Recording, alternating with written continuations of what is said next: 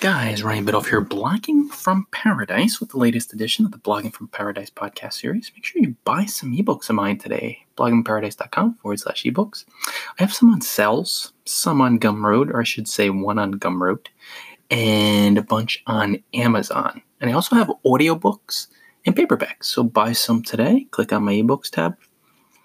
You can find the audiobooks, and paperbacks through Amazon there as well. And audiobooks are on iTunes and Audible. So go to town. All right, guys. One mistake struggling and newbie bloggers make, or I should just say most bloggers, maybe I'll go with that title, when you think about established pro bloggers, experienced bloggers, they think that experienced bloggers are 100% fearless, like without fear. Like established pros like myself are just always peaceful 100% of the time, and they don't have fear move through their minds.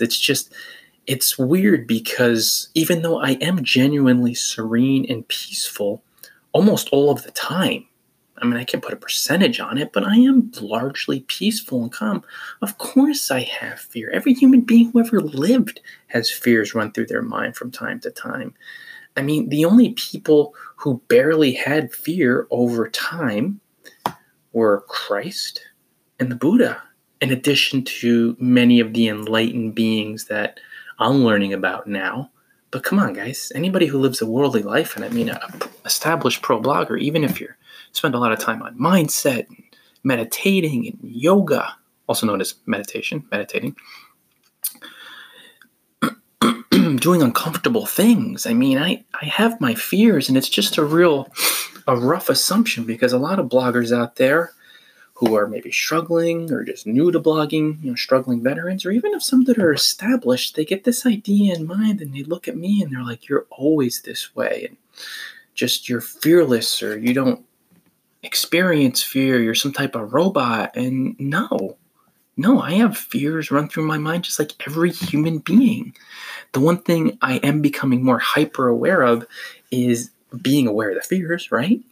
Feeling them, releasing them, and proceeding. That's the key, guys. It's not to be fearless.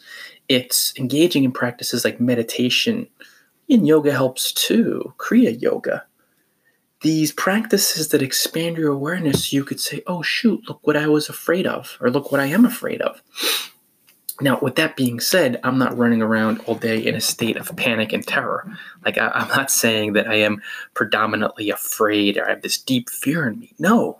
I've faced a lot of deep fears over the years, and I've released them. But in the same regard, I still have fears.